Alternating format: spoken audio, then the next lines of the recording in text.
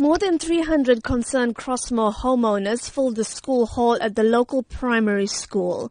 Many of these people are second and third generation Chatsworth residents living in homes that their grandparents were forced into during the Group Areas Act.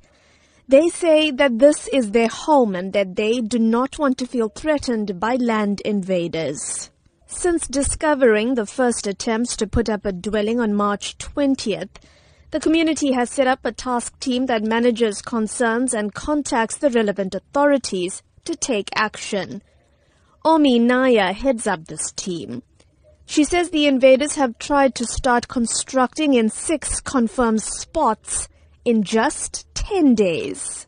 Our mosque, our temple, our church is affected. Our people are fearful to go to the places of worship. By us being restricted to go to our places of worship, what you got to live for?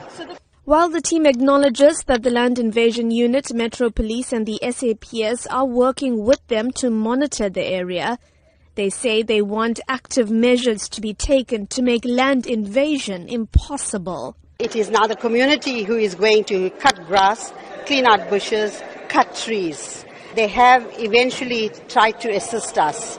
If they had kept and maintained the areas, we wouldn't be facing what we are facing at the moment.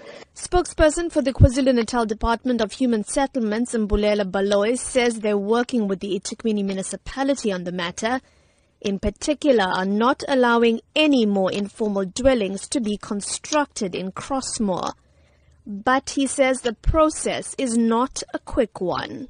It has been happening for quite some time. Hence, we have decided that we have to be hands-on on the matter. We are also exploring legal avenues like going to the court to get an eviction order. But we are also in consultation with people who have invaded land because we have to make sure that we do respect the provisions of the Prevention of Illegal Eviction Act. Earlier this week, the municipality's head of Parks, Culture and Heritage, Tembing Khozi-Ngobo, told the SABC that the municipality's stance on land invasions was to act firmly and swiftly.